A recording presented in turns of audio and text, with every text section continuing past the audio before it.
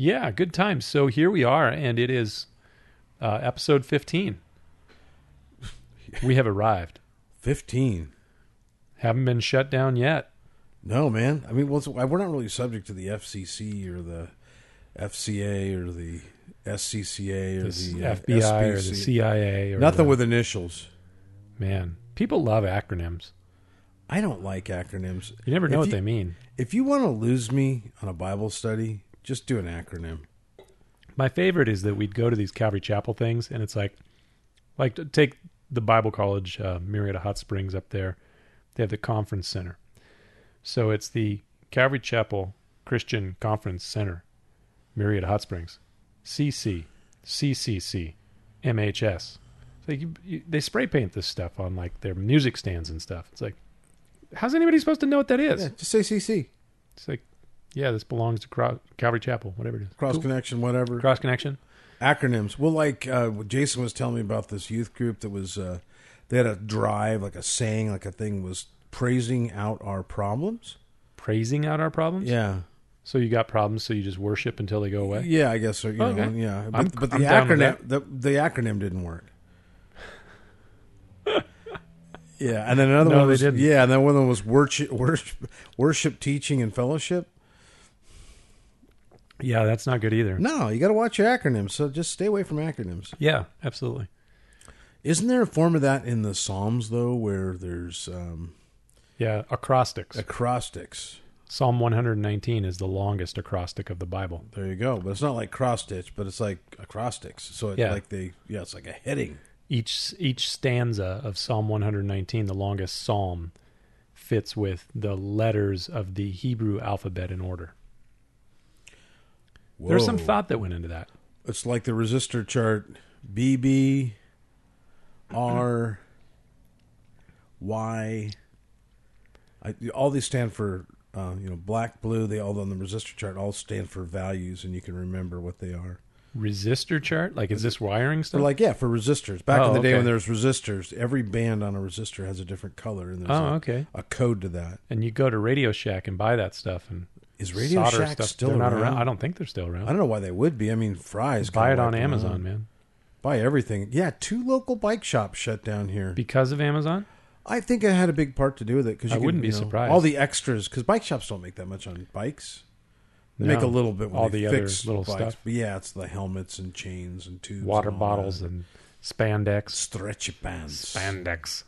So, you know what? Man, I was driving back from the coast on Saturday on Del Dios Highway, and I was like watching all the cyclists. You are taking your life into your own hands riding Del Dios Highway on a bicycle.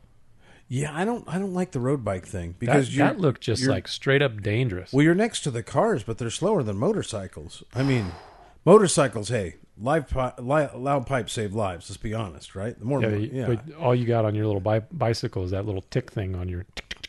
Well, That's not gonna maybe you got that save little, nothing. peewee horn. I got a bell for my bike actually, just yesterday. It's the law in Germany. You have to have a bell on your bike. Really? Yep.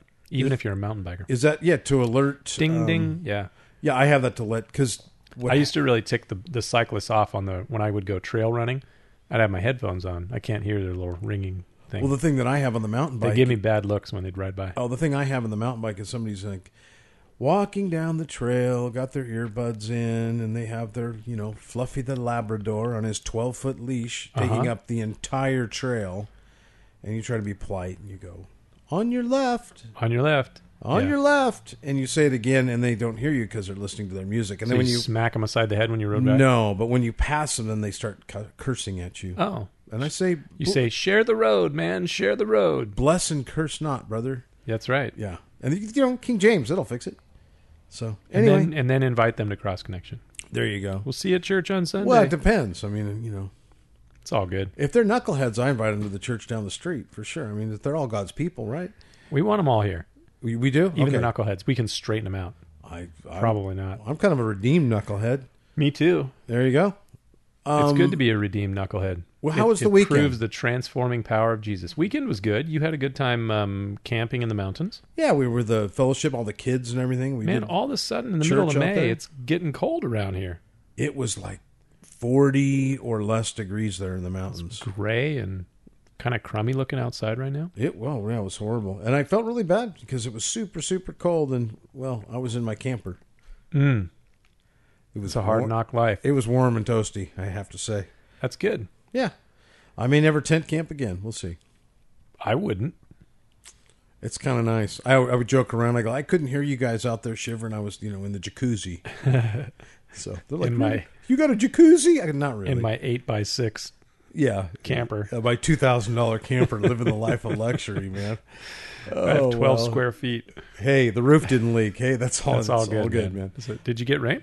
No. Oh, okay. No. We get that kind of like the heavy dew, tree perspiration stuff. They saw a mountain lion? Yeah, Nick was telling me that. Legit mountain lion running around. We got those around here. Yeah, a few of them. So they were all worried the children would be eaten. I'm like, there is not a self-respecting mountain lion within 5 miles of here after they hear those kids on the trail. Oh, boy. Throwing sticks and singing praise songs. It was glorious. Yes, indeed. So, yeah, things here were pretty good. We had a good time going through... I was not planning on teaching this last weekend. Pastor Roberto was going to teach for me. Yeah, where's the love, man? What happened? Pastor Roberto sent me a text message at 2 o'clock in the afternoon on Saturday, and he got in a mountain bike accident. Bummer. I'm not entirely sure he was being honest. I think he just didn't want to teach on Sunday.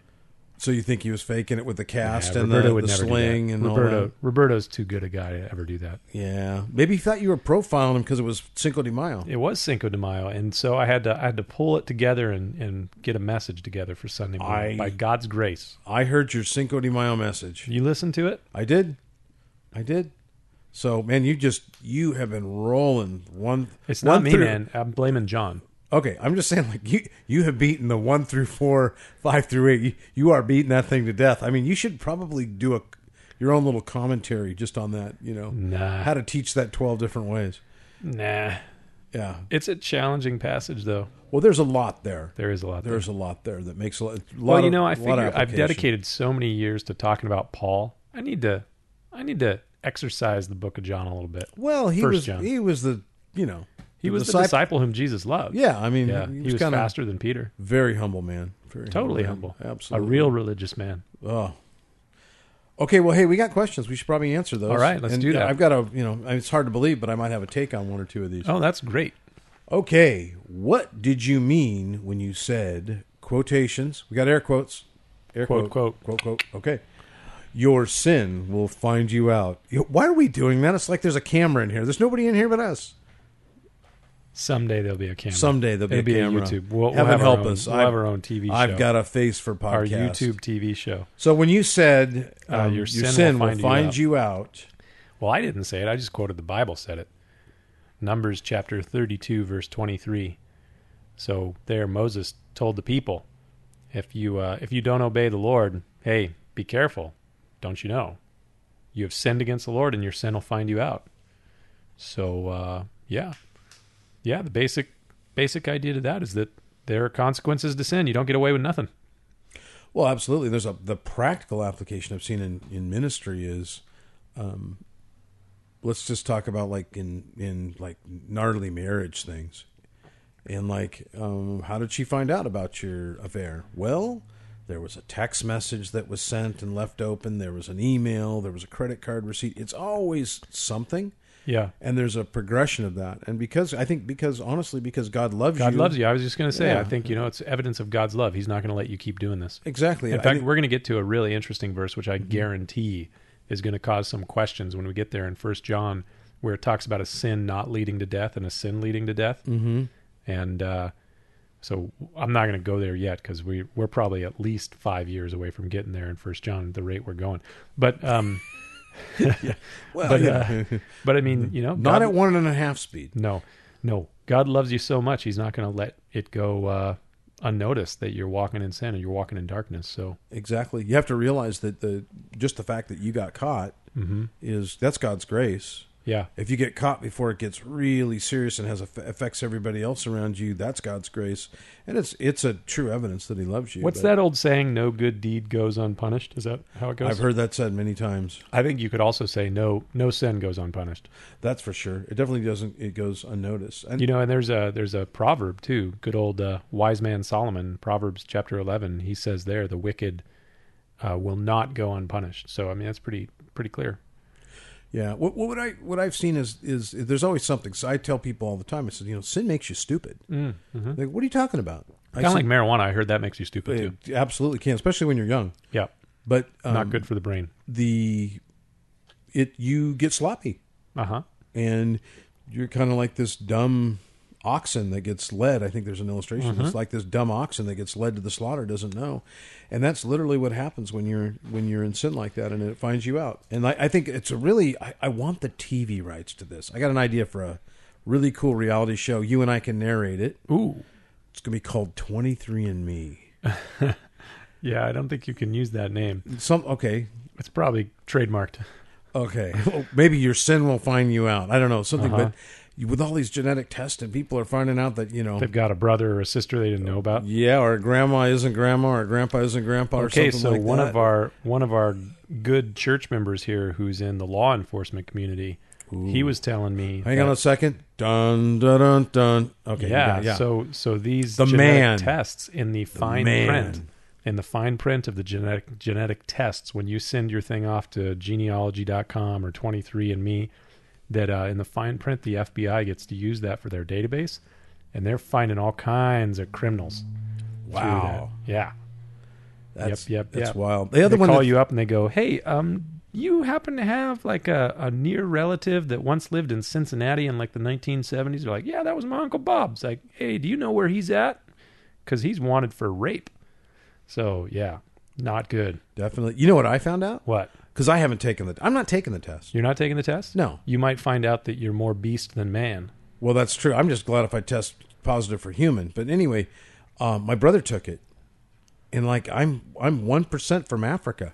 No, your brother is. Well, my brother is. Yeah. I think I'm He more. might not be your real brother. No, he's my real brother. I can tell. But you know what? I'm more African You than guys him. do kind of look alike. Yeah, just a little bit. Little family yeah. resemblance. You know what's scary, though? My kids look like they could be your brothers. True. Everybody goes, is that a you know Ben what?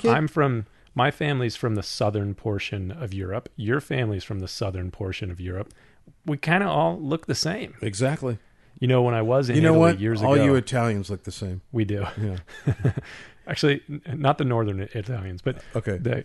When I was in Italy years ago, people just strike up conversations with me in Italian, and I just looked at them like, dude, I'm American. I don't speak one language. Well, here's what's crazy. I go to the Portuguese thing, as they call it a festa, which happens at Pentecost. Festa in Portuguese.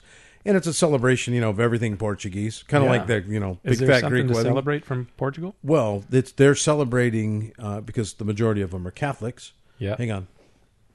Oh, good. Genuflect. I had to do a hand signal. Right on. But the majority of them are Catholics, but I will go down there with my mom or, in family once in a while. And they go to the festa because it celebrates Pentecost and it's centered around the Catholic Church. And they have a parade and all this stuff. Mm-hmm. But do you march in the parade? No. Nope. I'm not a parade marcher guy. Bummer. But I go to eat malasadas and linguiça. What's malasada and linguiça? Oh, malasada's like it's a Portuguese donut. I like donuts. Yeah, and it's all in cinnamon. We got lots of donuts here. Glorious. And then linguiça's a sausage. It's really good. You'd really like it. We had it at the barbecue guys thing. All right. That little... Anyway, so I go down there, and the little Portuguese women come up to me and just start rattling off to me in Portuguese. And I understand very, very little, but it's kind of funny. My wife... In fact, my wife got profiled there. Yeah? She went to go buy malasadas. They wouldn't sell in malasadas. They knew she's an outsider. Yeah, she's white. And so I went up there and they were like, they couldn't sell me enough of them. And she's like, you got to be stinking kidding me. Man, oh man. Anyway. Yeah, so Europeans, yeah. Your things done in darkness will be brought to light. If not now, when you stand before the Lord.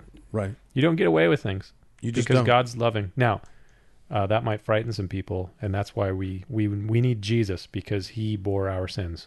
And he deals with the punishment for our sins. That's why you just fess up and ask for forgiveness, man. That's 1 John 1:9. Confess Exactly. your sins. He's faithful and just to forgive you and to cleanse you. Get the sin monkey off your back. That's right. All right. So You that don't was need, easy. You don't need that kind of guilt or No, shame. but I Number still 2. want the rights to that program. That'll be amazing. Dose. All right. Shutting me down. First question is on Mark 16:9 through 19. What this? Ooh. Yes. Why were these verses added to the scriptures? My second question is, what's going on with taking up serpents and drinking anything deadly? It's a good question. I don't drink diet soda, so I'm good. But anyway. Diet soda's not deadly. No? Well, I'm sure someone will come and tell me it is. How about Red Bull? Yeah, both Hey, of those Roberto things. just walked by and He's in a sling. I guess is maybe in a he was sling? hurt. I wasn't faking after all. Oh, well. I don't know. That sling don't look legit. Oh, well. Man, oh We'll man. test- He you know plays what? it off really well. Let's- Well, at least he's still alive. Praise Jesus. Let's go hit him in the arm and see if he screams. Ooh, All right. ouch. Okay, All right, anyway. Mark 16:9 through 19. Why were these verses added to the scriptures? Okay, well, that's an assumption. We don't know that they were added to the scriptures. So what this is highlighting is that there are, different English translations, and those different English translations, which I think we've talked about on the podcast before, they are built off of different manuscripts from the Old Testament and different groups of manuscripts. And the translation that we primarily read from here at the church is the New King James Version, which was built off the Old King James Version. We like the Old King, Jimmy, right? Absolutely. King Jimmy's a man. And the Old King James Version was first translated into English in 1611. And that was based on some older manuscripts, which are called the Textus Receptus, the received text. And then as time has gone by, especially in the 19th century, there was a lot more manuscript evidence found. Archaeologists were doing a lot of digs. Qumran and whatnot. All those? over the place. No, Oh, yeah. Qumran didn't come until the 20th century, Okay, all right. 1947, somewhere around there. I've been there. It's pretty cool. It is pretty cool. It looks a lot like East County, San Diego, the desert. But anyway, so there was a lot of archaeology being done in the 19th century and a lot of manuscripts being found in the 19th century. And so you got a lot more manuscript evidence. So many of the new modern English translations, like the English Standard Version, New Living Translation, New International Version, a lot of them, they go off a different group of manuscripts, the Alexandrian texts, the Codex Sinaiticus, the Codex Vaticanus, all these cool names. And there are manuscripts that do have Mark chapter 16, verses 9 through 16 in them. And there's manuscripts that don't have verses 6 through 19 in them. And so there's question about whether or not that was in the original. And so if you don't believe that was in the original, then you don't have to deal with they will take up snakes and be bitten and not die, and they will drink poison, which is pretty weird, some pretty weird stuff. But if you believe that those were in the original text, then you got to wrestle with those. And there's lots of writings on how to handle those. I'll just tell you, if you take that out, there's a lot of Pentecostal churches that are going to be really upset. Man, we don't have a snake handling thing here. We really don't. It's a very, very, very small segment of people that handle venomous snakes as a part of their worship, which, let's just be really candid. That's a bad idea. You ain't never going to find me picking up poisonous snakes. I mean, I've been told since I was a little kid, stay away from the ones with the triangle heads. There you go. So we just, we don't mess with snakes. I was with bike riding with Greg on And I don't Monday. drink poison. Well, actually, you just said I drink Red Bull and diet soda, so. It could be poison. I don't There know. you go. I don't know. So I was with mountain biking with Greg the other day and came across the trail. And there was about a nice, about a 3.5 foot banded king snake. Oh, okay. And Those are beautiful. oh, they're gorgeous. And I was really into snakes as a kid, so Run over there, pick it up. I did. Well, I kind of wanted to get off the trail because I didn't want somebody to run it over. Yeah. And they're really super beneficial snakes. But Greg's like, "Are you sure that's not a rattlesnake?" It's so funny. I was running one day years ago, and I'm coming around the corner, not too far from where you live, actually, and there was a big, 4.5 foot gopher snake coming across the street, and there was this bird that was clearly not happy with the gopher snake. It was dive bombing the gopher snake. And then there's these couple of kids off on the side of the road. They were probably, 7, 8 years old, and I saw that big gopher snake. He's in the middle of the street. I didn't want him to get killed either. I went over there, picked that guy up, and those kids you would have thought that I was some sort of magician. Like You were Crocodile Dundee, this guy man. just showed up that was running down the street with big fluffy hair. I had huge mane of hair back then, and I just man. showed up and picked up that snake. Man, those kids were so They in probably awe. think you took it home and ate it. It was awesome. No, I just got him off the street. I let them pet it, but they were like blown away. They were watching it from a distance. But man, I picked that snake up, and seriously, Crocodile Dundee's exactly what they looked at. They me were like they I were was. thinking, huh? The snake charmer just ran in here and grabbed that snake. Well, one of the things that king snakes do is they'll Wag their tail. They'll That's rattle right. their tail like a rattlesnake. Yep. And so Greg's like, "Are you sure that's?" I am very sure that's not a Yeah. rattlesnake. But Yeah. anyway, good times. How did we get on that? We Handling deadly snakes. So you yeah. were handling the snake the other day. I was it was handling a it, non-venomous snake, and it was not worship. not a triangle head. No, I was being a tree hugger. So anyway, so God's creatures and all. Yeah, so those verses are I'm just really not in some kind to God's manuscripts. creatures, the ones that I don't eat. So it's good. The rest of them, right next to the mashed potato, buddy. So anyway, so number 3, because I think we've addressed that, right? I think, yeah, sure. Yeah, We'll call that answered. I'll call that good. Okay. What is the main purpose of free will? I really like this question because it Then I think you should probably answer it. well, I'm going to just go right to the practical level Okay. here. And you think of like in the human relationship, Yeah. something we refer to as love, Yes. right? Yeah. I can see where you're going on this, and I think it's a good route. Yeah, it's of free will. Mm-hmm. And so I demonstrate my love and my dedication to the Lord out of free will. Uh-huh. God did not create robots to worship him. And Right. so it's not a loving relationship that I have with him if I didn't have a choice in making a commitment in that relationship. Much like in a marriage relationship, there is a commitment that's made there, and it's done out of free will. For us in our American culture, Yeah. it's done out of free will.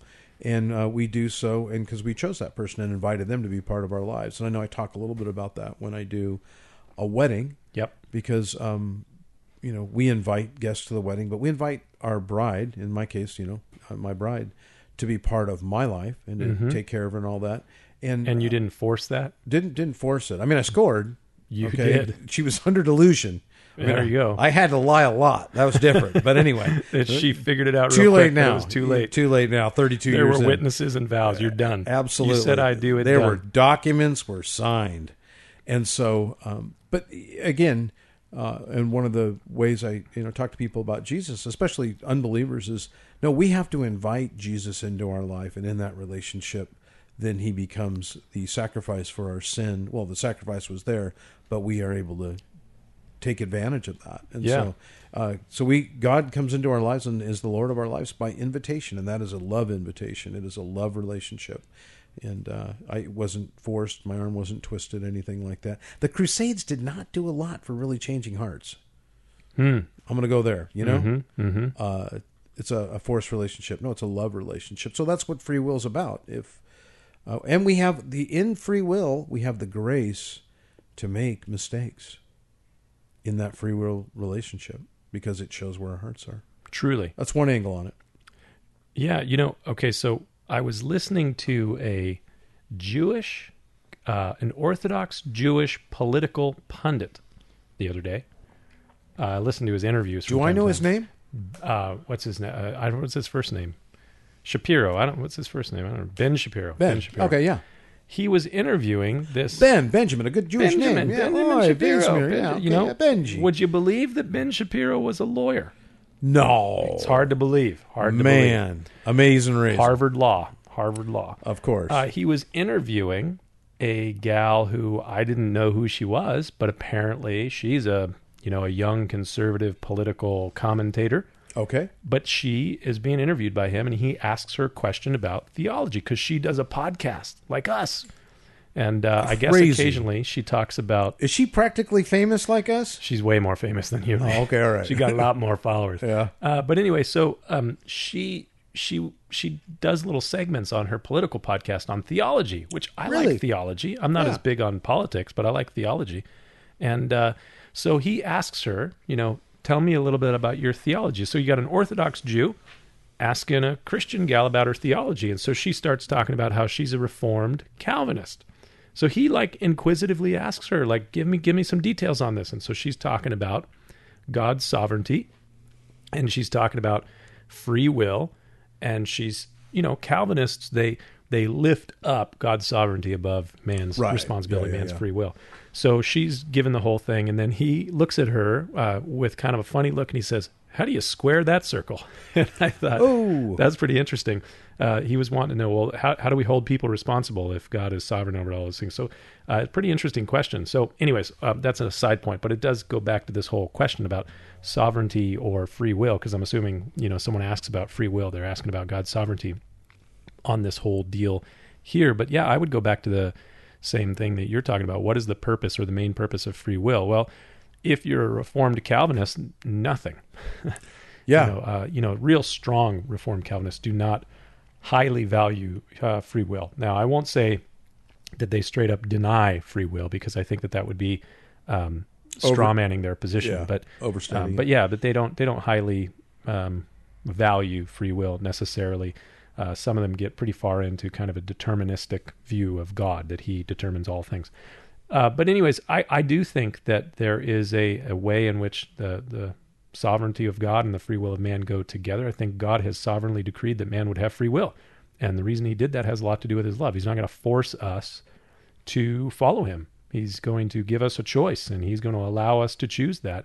Now, that gets into the whole thing of, well, then, where does God's election go in this? And there's kind of two routes that people have taken on this. The two routes that the church has taken for the last 500 years post-Reformation is that if you lean more towards a strong sovereignty position on Calvinistic sort of view on these things, God foreknows what you're going to do because he determined it. He decreed that you would believe in him, and so he's chosen you because he has decreed that you would believe in him.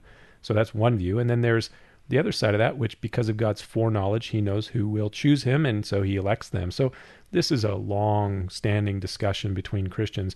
But I like to look at it like this. So if you take, for example, you kind of hypothesize that you've got a person who used to go to church, and they seemed like they were walking with Jesus, and they were, involved in the whole church thing, and then they're not there anymore. A few years goes down the road, and then you find out from someone that, that person's kind of returned to a life of sin. If you talk to a person who's a Calvinist, they're going to say, well, that person never was saved, and they need to repent. They need the gospel. They need to repent. If you talk to a person who's a non-Calvinist, they're going to say, well, that person may have lost their salvation. They need to repent. Right. They both kind of come to the same conclusion on this, that the person needs the gospel. They need to repent. So I don't know if that answers the question of free will, but what is the purpose of free will? Well, God desires that we would choose him as he gives the appeal to the gospel to us by the Spirit, by preachers and so forth, and that we would turn to him in faith. Well, I'll lay it out for you like this too. It's like, are you taking your mom out for Mother's Day because you really love her and get her a gift because you really love her and appreciate her? Or are you doing it because you just have to? Yeah, the difference between what C.S. Lewis talked about, duty or delight. Duty. Yeah, if you do it out of duty, it's like if you showed up tonight. Yeah, or delight. And you came home from work and you walked in the door and you said to Missy, I got you a dozen roses because it's my duty to do so. Is that like I got you a dozen roses because I don't want to get yelled at tomorrow? I got you a dozen roses because this weekend is Mother's Day and I'm supposed to do this. It's my duty. You have to pay homage. I'm sure she'd be real happy about that gift. Oh, so excited. She'd be so happy about that gift. Oh, yeah. She'd probably immediately, cook you up a steak. Probably not so much. No, I wouldn't do that. See, I don't feel like that. That's a love relationship. You got these roses because it's your delight to do so. Forget that. That's amateur hour, bro. Yeah, man. Duty or delight. The mother of my children? Come on. Yeah. Yeah. So, anyway. Should we move on from free will? Probably should. Do we have a choice to free do that, will? Or is it determined that we should? Well, we're predestined to because there's a number 4. There is a number 4. Yeah. I don't believe in predestination, but I do believe in predesperation. That's when you're like 30 years old at the single group at church. You're not married. You get pretty desperate sometimes. Oh, my. Don't hurry that one up, ladies. Don't get a bad one. Man, oh, man. All right. Causing nothing but trouble with Mark Childress. Oh, yeah. Number 4. Quattro. Okay. Is struggling with depression the same as walking in darkness? I assume the walking in darkness was from John when you were talking about those who are walking in darkness, but, claiming to maybe be in the light. Is that what we're talking about? Is struggling with depression the same as walking in darkness? The answer is no. No. However, Yeah, I think I would say however or but on this one too. Yeah, there's a button, however, coming Yeah. online. Okay. I say there's a good chance you'd be depressed if you're walking in darkness. Exactly. If you are claiming to be in the light, Yeah, you're trying to do the Christian thing. and you're pretending to be a Christian, you're walking. Don't walk the line. Your joy will be gone, and you will be depressed. Yeah, and that's a good thing. That depression hopefully should drive you to repent and draw near to Jesus. That is a very clear signal that the Holy Spirit is residing in you and is grieved by what you're doing. Okay, but I'm sure you've met, and I've certainly prayed with and prayed for some people over the years who they're pretty down, they're pretty depressed, they're not doing so well. And one of the things that's kind of playing into that depression is a lot of guilt over things that they've done a long time ago. Absolutely. And it's like, hey, listen, if you've confessed your sin, just like 1 John 1:9 says, confess your sin, he is faithful and just to forgive and to cleanse you of all unrighteousness. If you've confessed your sin, you've repented of it, you turn to the Lord, that sin's dealt with. It's pardoned. You no longer have to live in the shame and the guilt and the darkness of that whatever you've done in the past. Right. But there's a lot of people that still hold on to that, and they don't realize how, I am set free. Right. What a It's great for song. liberty that I'm set free. Yeah, that's a great song. I love that song. It is a good song. So that's part of it. I also think sometimes that can be the sin of somebody else in your family. That's things are going on, and you get drug into it, and can really lead you down a really, really hard road. We have the example of Achan we talked about the other day. Where his sin was dragging everybody else down. But yeah, and obviously there's real depression, clinical depression. Absolutely. We're not talking about that. And unfortunately, it seems to be significantly on the rise in our culture. Why do you think that is? I think a lot of comparison. People are looking at the lives of other people through a very highly curated social media channels. It's like you don't take pictures of like the bad things that are going on in your life and post it on Instagram. You take pictures of the fun things you're doing with fun people, eating good dinners, and then other people see that and they compare themselves to it. Or, comparisons, it's a killer, man. If you're constantly comparing the things you do or don't have to what other people do or don't have, and And the Bible tells us we ought not compare ourselves to one another. Those who compare themselves by themselves are not wise. Yeah, not smart. It's not good for you. It leads to covetousness, which is a sin. That's correct. And covetousness will leave you pretty depressed. Jealousy and covetousness. And I've run into quite a few people that are, they'll say their teenage son is suffering from depression. Uh-huh. And I'm thinking, what has that kid got to be depressed about? And when you really get down to the bottom of the thing, he's doing stuff or seeing stuff. He's involved in things that he's not supposed to, yet he's claiming to walk in the light. It certainly can happen. As a youth pastor, Yeah. many times. Right. And it wasn't a clinical depression so much. It was more of a spiritual. There's some guilt going on there. Yeah, there's some guilt. And Convictions, yeah. guilt definitely is depressing. Yeah, there's Right? a lot of levels to that, a lot of layers, shall we say. Yeah. Kind of like... People throw around that depression word, but there's clinical depression, and then there's just... And there's a lot of things that can add to depression. Like if you sit down with a good, licensed therapist, family therapist, good Christian therapist, they're going to go through like, hey, what's the root cause of this thing? What's causing this depression? What's causing this black cloud over your head? And sometimes you can identify that, there's some things here that are sin that are leading to that. Sometimes, you're going through a really hectic, horrible thing. I can't think of a better way to deal with the blues, if you will, than to draw near to Jesus. Get as close to him as you possibly can. Establish some spiritual disciplines in your life.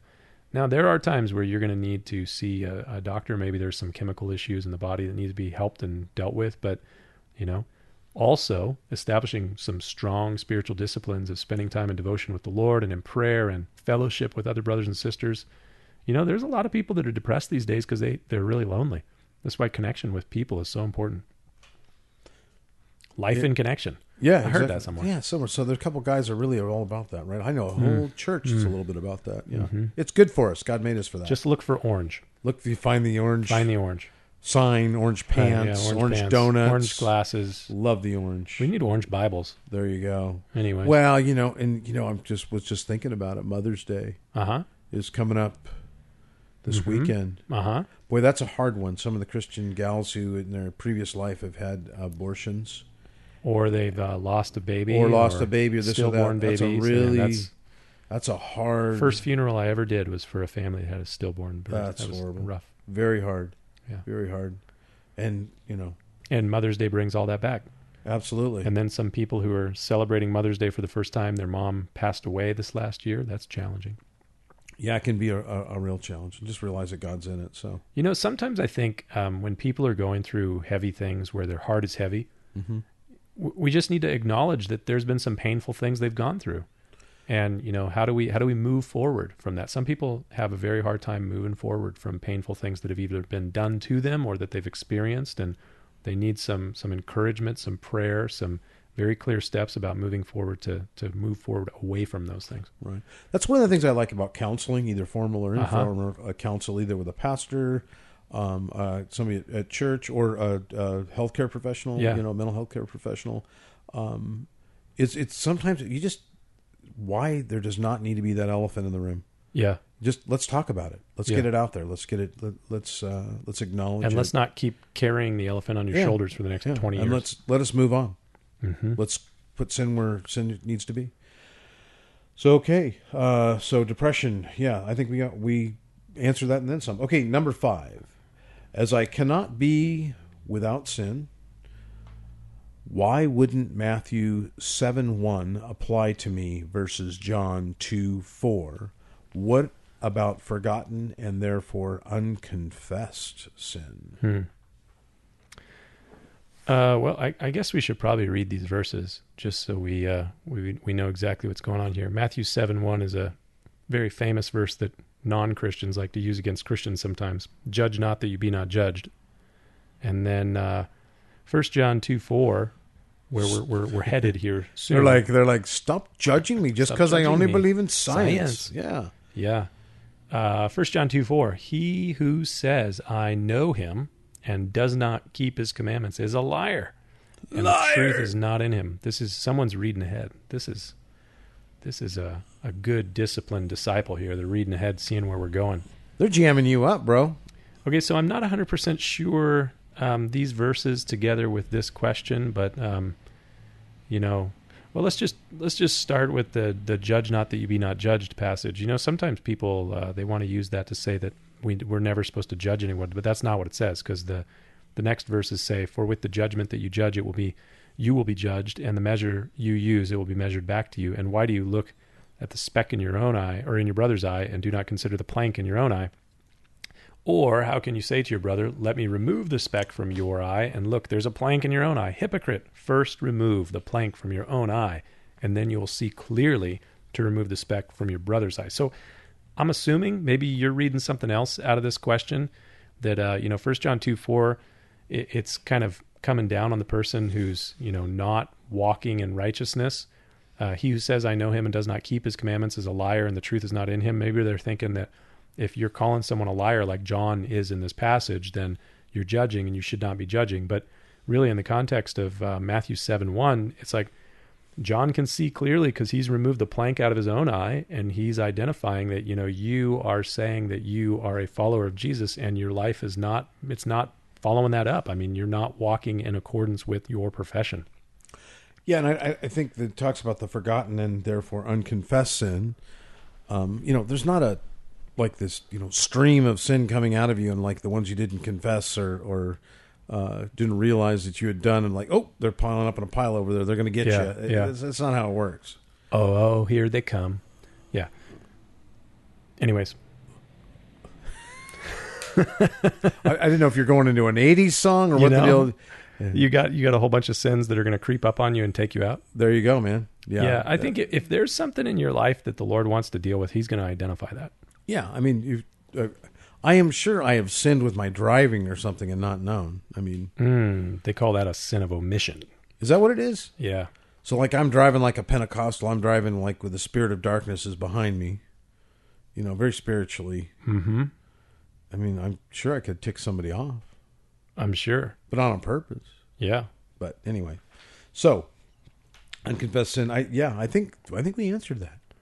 Yeah. If they didn't, they can get a hold of us again and we'll beat it to death. Maybe if we didn't answer your question, just send it again. There's always a second round. Number 6.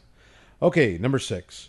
Well, was there like a 2.5? Yeah, I'm having a hard time understanding that 2.5 or 5.2, whatever we want to call it there. Yeah. So, because it's not a complete sentence we got there. So we're going to leave that alone. Maybe that person will get back a hold of us, and maybe they left something out in the text stream. So number 6 is sacrifice to the god, little g, Molech, in the Old Testament, comparable to modern day abortion, ? Boy. In some respects, yeah. Yeah, Yeah. the disregard for human life. Right. It's murder. Yeah. And, in these cases, I believe these children were the result of pregnancies, some of them from the temple, was I told Yeah, before? no, I'm not Not 100% sure that there's good evidence on that, but I mean, there were various gods, lowercase g, Yeah. just like whoever sent this in, they made sure it was a lowercase Very g. accurate, yeah. There's various gods in different cultures where human sacrifice was offered. One of them was the Ammonites, that they offered their children to this false god named Moloch, and in really barbaric and horrible ways. And so these little children... Yeah, I read it about it. Pretty cruel. Yeah. Gnarly. Yeah, there's some references in the scriptures in the Old Testament to the valley of the son of Hinnom, which is, sometimes we refer to it as Gehenna, which is outside the walls of Jerusalem to the west of Jerusalem. And it's believed that there was a period of time where people were offering their children to this false god Moloch out there in the valley of the son of Hinnom. And just a horrible, horrible thing. But, when you start to look at some of the evidence or archaeology and history on this whole thing, you realize that one of the reasons that they would offer their children to this god Moloch was for financial prosperity, future financial prosperity for the family. So, I mean, if you look at all the millions of children that have been sadly slaughtered through abortion, and a lot of times, out of expediency, or because this just doesn't fit with my plan, or the future, I'm not going to be able to take care of myself, I can't be a single mom, or the guy who is involved in this pregnancy is split and ain't going to be his part in the whole situation. Right. I mean, there's a myriad of reasons why a woman might feel compelled or feel the need to go to an abortion clinic, and it's such a horrible situation for anyone to ever have to be in that situation. And it's unfortunate that it's become kind of a standard practice in the Western world, and we've exported it around the world as well, to where it's kind of like this is a standard way of what we call birth control now, which is it's just wrong. It's immoral. It's wrong. I mean, we will always be pro-life and always against abortion.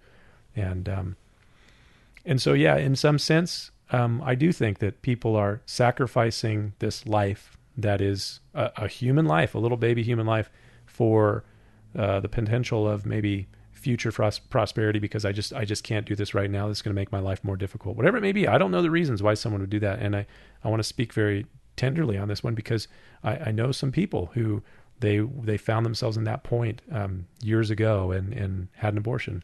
And when you look at that whole situation, it's something that causes, like when we're talking about depression, I mean, right. the statistics are very, very high. Women who have had an abortion, the reality of depression is a much bigger thing in their life as the years go by, because it just weighs upon them, the guilt of all of that and the shame that goes along with it. And we don't want people to be stuck in guilt and shame, and God can bring forgiveness and grace in that situation.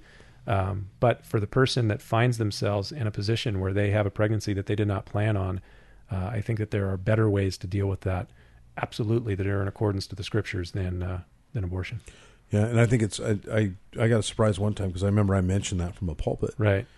And there was a lot of downcast faces. And yeah, I was looking at some of the statistics, and I think they said there's a chance in your church when you're talking about this that it can be 1 in 3. Yeah, that's what I've heard as well. Women in your church could have had an abortion, and so we definitely want to. While we're totally against it, I think one of the things the church is trying to be better at, and I know we've taken great pains to do, is there is forgiveness in that. Right. There is counseling for that.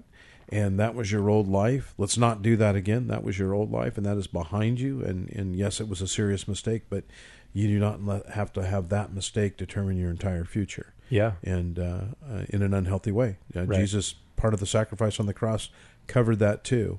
But yes, we're very, very firmly pro-life here. And our congregation is too. And I'm sure you've interacted with some people over this before too. I've had some conversations over the years of women who found themselves in that position in the past where they had an abortion. And, it's an amazing thing that has happened in our culture, that for a long time, and still even today, a lot of women are told when they're in that process of considering abortion that don't worry, it's not life, it's just a lump of tissue and this or that. And so the reality of what's taking place doesn't hit them until years later, when they realize that, wait a minute, I think that was a life. And they come to the realization of what I believe is very scriptural and also biologically proven that life begins at conception. So a lot of women who go through that, they were told by culture, they were told by even, medical professionals in an abortion clinic setting that don't worry, it's not a life. And then years later, it comes back to them, and just the weight of that and the guilt of that and the shame of that. And God wants us to be able to experience his forgiving grace and to walk forward from that. But we would love nothing more than to see abortion be a thing of the past in our country, in our culture. Amen. Amen. So, yes, it does. It definitely has some crossover there. It's not the exact same thing, but definitely a lot of the same heart and reasons and the spirit to it definitely can be the same. That was heavy. Yeah, man, dude. But we answer every question. Yes. And I hope that presented some hope to people, too. Mm-hmm. It should. Yes. So, number 7, in Matthew 7:21-23, Jesus says, oh man, this is a great verse. I never knew you, to the people who had said they cast out demons and did other deeds in the name of Jesus. By whose power did they do that? How are they different than us who claim to know God? And then the second part of that says, are those people mentioned in Matthew 7:21-23 any different than Pentecostal or charismatic churches? I'm not going to be too quick to label people who are within kind of what we sometimes refer to as the Word of Faith movement or the more Pentecostal camp within the church as being lumped into the Matthew 7:21-23. I think the real point of what Jesus is saying. What if they're handling snakes? Hey, man. Handle snakes. I guess if you believe Mark 16, 9 through 6 or 9 through 19 is a part of it. I won't be there with you. So, talk about a mixed bag, us Christians, huh? Man, Calvinist and non-Calvinist, and yeah. But, Okay, I won't go there. But so I won't take the bait, Mark Childers. Okay, I'm trolling. Yeah. So I'm not willing to lump people in who are more charismatic or more Pentecostal Christians, because I have a lot of great friends who have a more charismatic expression of Christianity, and they love Jesus, and they are good people, and they pray for people with real passion for healing, and sometimes I gotta say that they see some healings maybe that we haven't. I don't know. So I'm not willing to say that those are people who Jesus would say, I don't know you. Those people work up a sweat. It's like a Christian, like some kind of a Pentecostal calisthenics, man. Christian calisthenics. It's like calories. It's like CrossFit, but for Christians. We're going to start wearing Fitbits while we preach to find out how many calories we're burning. Exactly. That'll be our new workout routine. There you go. Come on, preach a message with us and you lose were Pentecostal 400 calories. Yeah, you were in fat burn for 18 minutes on a 43-minute message. Man. Where were we? Oh yeah, depart from me, I never knew you. Okay, so the context of what Jesus is saying there is he's not speaking to Pentecostals. He's saying that if, again, the same thing that we were looking at in 1 John, if your profession that, hey, I believe in Jesus and Lord, Lord, and calling him Lord, but your life is not walking in the power of the gospel, and your life is not moving closer toward the Lord and righteousness and all these sorts of things, then there may be a rude awakening on the day you stand before Jesus and you say, I didn't really know you. Christianity is not just a whole bunch of drills or tasks that if we do these things and we say the proper words, then we're going to have salvation. Salvation begins with a relationship with Christ. So knowing God through Jesus Christ is the path towards salvation. Jesus said in John 17:3, this is eternal life, that they may know him and Jesus Christ, who know God, and Jesus Christ whom he has sent. So eternal life and salvation begin with a knowledge of God, a relationship with God, and not just saying the right words or doing the right works. But there are words and works that proceed from that relationship as well. So, any thoughts on this, Mark? No, I think you kind of said it. I mean, there was the question here, by what power are these people doing these things? I'm not 100% sure. I mean, there are people who don't know God, and yet God works through them, which is an amazing thing. I mean, God used Nebuchadnezzar. Right. So there are some theologians who believe we're going to see Nebuchadnezzar in heaven. Really? Yeah. Cool. I was just listening to a Bible teacher talk about that the other day, which would be interesting. That's going to be so cool, meeting all those people. Yeah. Like, wow. This great cloud of witnesses. Yeah. Can I get a witness? Amen. Praise Jesus. All right, number 8. Number 8. An admirable task here. I love Yes. this. Oh, man. This is such a good question. Did you ever know that you are my hero? I love it. Okay. You're going to break into Bette Midler? Yeah. Oh, you know it must be the actually, end of the day. I am not a big Bette Midler Wind Beneath My Wings fan. You but- just started singing. No, but Lou Rawls. I don't know who that is. Oh, man. He does it awesome. That's Number the 8. version. Okay. I'm going through the entire Bible, cover to cover again. Good job. Chronologically this time. All right. And I always want to skip through the genealogies and laws. You and me both. I'm surprised they wrote them down. They probably wanted to skip through them too. All the air quote boring bits. You bits. mean there's some boring bits in the Bible? He's What kind of trying Christian to be are nice. you? Yeah, Boring he's trying to bits be in nice. the Bible. It's okay. Call it what it Goodness is. gracious. Not leave an elephant in the room. You Yes. should repent, confess. The less tasty tidbits of the Bible, the less actiony. We're just going to pour on the guilt on this Yeah, one. You there should you go. confess your sin. Oh, well, we just spent half an hour with Dorothy, our favorite Jewish Man, theologian. We'll in give here. you some Jewish guilt right There here. you go, man. Some She's Dorothy great. guilt. She's showing us how to. Yeah. And it's just, I know they're included for very good reasons, but can you give me some pastorly wisdom or encouragement as to why those shouldn't be skipped? Or pastorly permission to just go ahead and skip them? Oh, I love it. Love it. Man, oh man. Well, Okay, I'm gonna pastorly admit- wisdom guy, come on. Oh, you're a pastor too. You got some pastorally wisdom on yeah, this one? Oh, yeah. You know, Okay, I'm willing to confess. I have been guilty of skipping over some genealogies in the past. one or two. One or two. You know when they become really handy Yeah. is when some really smart guy, Uh-huh. goes back and pulls something out of him and goes, "Oh, so that's the guy. That's where he's from." Yeah. That took a lot of work, that Bible scholar guy.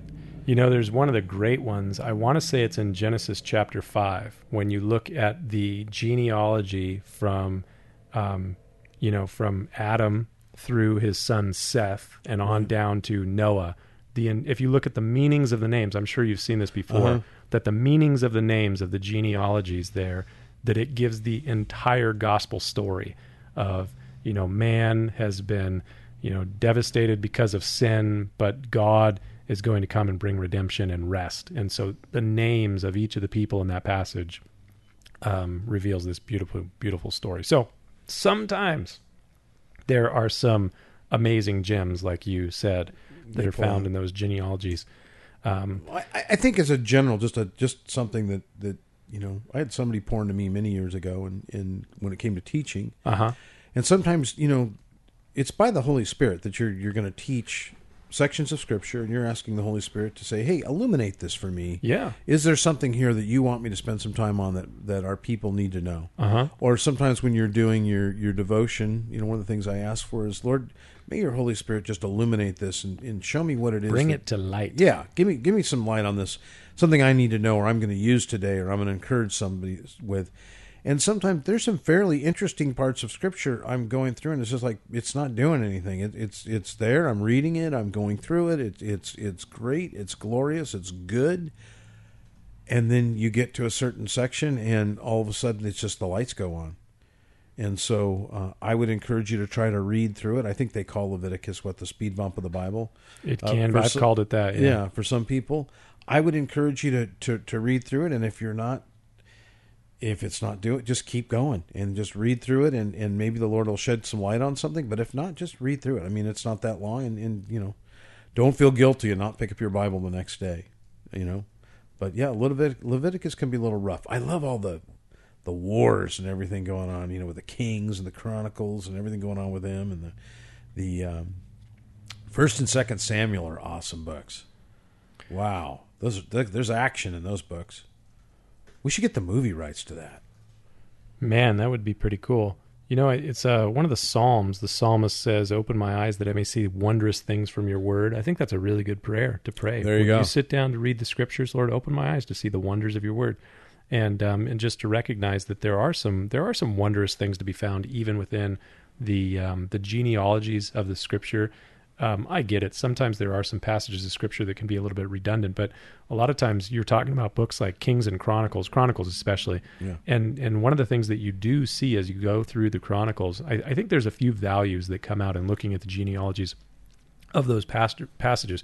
One is that they support the historical reality of the Bible, that these are not just stories that were made up by somebody. These are actual people who lived in actual places at an actual period in history, and God worked in and through these individuals. So the fact that God inspired the writers of Scripture to record these names tells us that, hey, these things actually happened at a specific point in history. And so I think that sometimes looking at the genealogies helps us just to acknowledge the history of it. One of the other things is that, God, he inspired these guys to record this detail for a reason. So sometimes it is that whole thing of Psalm 119, Lord, open my eyes to behold the wonders in your word. What do you want to speak out of the fact that you recorded so-and-so begat so-and-so who begat so-and-so who begat so-and-so over and over and over again? Well, and then I like sometimes there's little lines and he did not walk in the way of his Right, father. I tell you, as a dad, every time I would go through that, I'd look and I go, man, I want it to be said of my children that they walked in the ways of the Lord, that they got that from me. That was important to me, and it was always a reminder to me. Yeah, so, I would say at least once read through all those genealogies, because you're right. There are some kind of in between the so-and-so begat so-and-so. There's a line here or there that tells you about some mighty man of valor who killed a lion with a spear on a snowy day. It's like you read these passages and you're just like, man, that is some really good stuff there. So God cares about the details so much so that he inspired people to record these things. I think that it informs us that God cares about the little insignificant details of our own lives. Sometimes we think God's only dealing with those big things way out on the edge of the universe, whatever it may be. But God's involved in the little details of our lives as well. And sometimes the lives of these people can teach us some important spiritual lessons. Like one of the things that comes out when you study through the genealogies is you realize who was it who lived at different times and what was going on in the world at that time, because it gives you kind of a temporal marker of the Scriptures of where these things were taking place. And one of the things that you begin to see is like the northern tribes of Israel, because the nation was split in two. You have all these kings. Not a single one of those kings served God. So like you were saying, that he did not do what was right in the eyes of the Lord. Right. So you just see this long thing and you go, why did the nation fall apart? Well, because every one of their kings did not do what was right in the sight of the Lord. Right, or you take the king, and there's a few of them that he did pretty good. Was my New International Mark interpret? He did pretty good, but he didn't cut down the high places. Right, everything was good until this kind of little thing in the margins. Mostly good, and things like that. So I walk in the light. Yeah. Are there ever books of the Bible that you've skipped for a while? Oh, your devotion? I know what you're talking about. You've been staying out of Job. I don't anymore, but I did for years. Yeah, why'd you stay out of Job? Because something horrible would always happen to me and my family. I'm like, wait, and it always happens when I was reading Job. That sounds like Tom Brady wearing the same pair of socks through the whole season because he thinks that this is going to, help him win the Super Bowl. Hang on a second. And how many Super Bowls did he win? All right. Yeah. Anyway, okay. Bad example. It wasn't the socks, Tom. No, it probably wasn't. But, I don't think Tom's listening. But hey, Tom, if you're listening, text us. The song. Yeah. 814-1223, area code 760. Oh man, yeah, that guy's got a hard life, I'm sure. Oh yeah, I'm absolutely sure. No. Anyway, I'm. It's hard, but to it was just good at football. It was weird. It kept happening again and again, and I was just like, oh. Maybe we should send this to Steve Neal, and he can pass it on to Tom. There you go. Steve, Tom, listen, these guys are talking about you. Yeah, they're talking about you. Oh my a couple gosh. of Christians in North Escondido. I don't skip it anymore. Okay. Number 9, last one. Number 9. When we all die and also the rapture happens, what will the Holy Spirit's function be in heaven? Didn't we get asked this question a few weeks ago? Yeah, this one was sent to me from the same phone number, but it said in big letters, anonymous. Who is anonymous? Yeah. Miss Dorothy. Yeah. We got your question. So, what is the Holy Spirit going to be doing in heaven? She didn't I have no idea. Yeah. I don't know what the Holy Spirit's going to be doing in heaven. He's going to be doing Holy Spiriting. Whatever the Holy Spirit does in heaven. When the Bible is silent, I choose to remain silent. When we all die and also the rapture happens, what will the Holy Spirit function be in heaven? Yeah, I don't know. You got any ideas on this one? No, man. There's going to be. I can't think of a there's single gonna verse. We know there's going to be praise and worship. There's not a verse that says the Holy Spirit is going to be hanging around over at Alpha Centauri or something. Yeah, I don't know. There's going to be feasting. There's going to be feasting. There's going to be worship. There's going to be the marriage supper of the Lamb.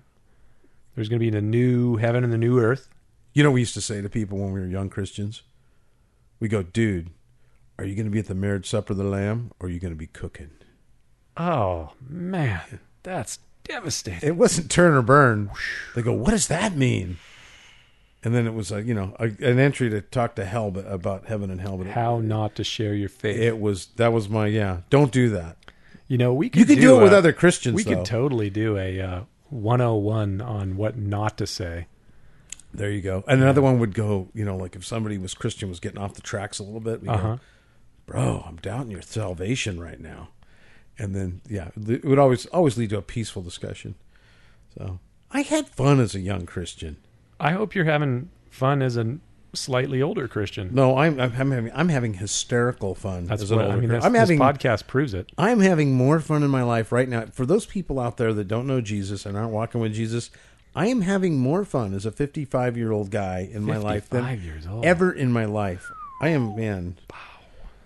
Everything it's glorious. Tick tock, tick tock.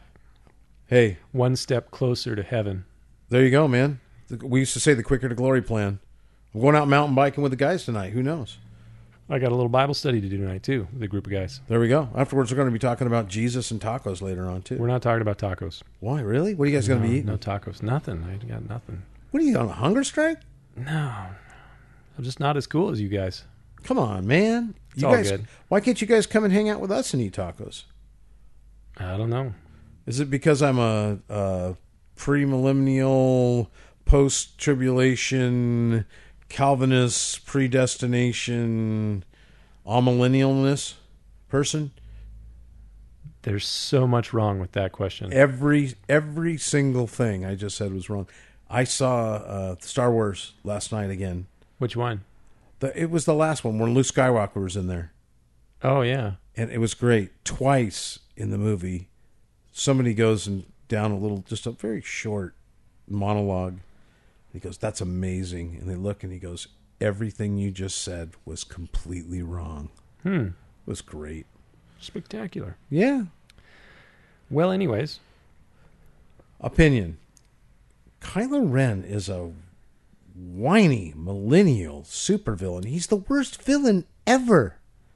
I don't know whether I need to spank him or send him to his room. Are you saying that Han Solo did a bad job of parenting He him? did zero parenting. Man. He was an absentee father, Han Solo. Busy flying around the universe, committing crimes, I guess. All while Kylo's mom was saving the universe. What was she doing? Yeah, she was responsible. And then Uncle Luke just totally checked out and went to the backside of some who knows where. Goodness. Yeah, he fell off the falafel cart. That was no good. He was a bit of a whiner, too. No wonder that. Dare I say that the Star Wars universe has, yeah. Yeah. Well, hey, there's you mentioned it in the sermon. You mentioned in the sermon. It was May 4th. You got a May the 4th be with you kind of thing. Is that what? No, it was Cinco de Mayo. Well, yeah, we had May the 4th and then Cinco de Mayo. I was coming off of the May the 4th be with you thing and going into the Cinco de Mayo. Whoa, we just had a light go off. Ooh, that's not I good. think God was just saying, this needs to stop. Shut it down, boys. Shut it down. Our new worship guy is a total Star Wars fan. He's got like Star Wars figures in his office and everything. Action figures. Right his birthday's coming up. Really? Should we get him some like Yoda pajamas you think he or listens something? To this? Probably not. Man, we're stretching in past the 60-minute mark in a big way here. Oh, well. Do you think he's cool enough to listen to us? Anthony, do you listen to us? We're going to find out. We're going to find out. We'll see. You know what? And then our people this weekend. Oh, you got a Mother's call sign? Day. Mother's Day. You know what? Let's see. We got to, I think I just want him to come up and say, hey, I listen to you guys. That's all you want him to say? No, you know what? You can tell in honor of Mother's Day. In honors of my. I think I'm gonna. Yeah, they're gonna say, you know what? I listen to Dear Old Mom. You listen to Dear Old Mom. I listen to Dear Old Mom. That's the listening, code word. If you're listening and you get to hour 60, whatever this is, then you can come and let Mark know that on Sunday. Or Miles. You can let me know too. Yeah. Yeah. So We're gonna cool. be looking for you. I'm looking forward to this. We got a free special limited We edition. do have a Mother's Day gift for the moms. That's what we do. It's very pink. Very pink. I love it. Speaking of pink, come Sunday. Ooh, man. Oh, boy. I can't wait. It's going to be spectacular. All right, signing off. We'll see you Sunday. May the force be with you. May the 4th be with you. God Goodbye. bless you guys.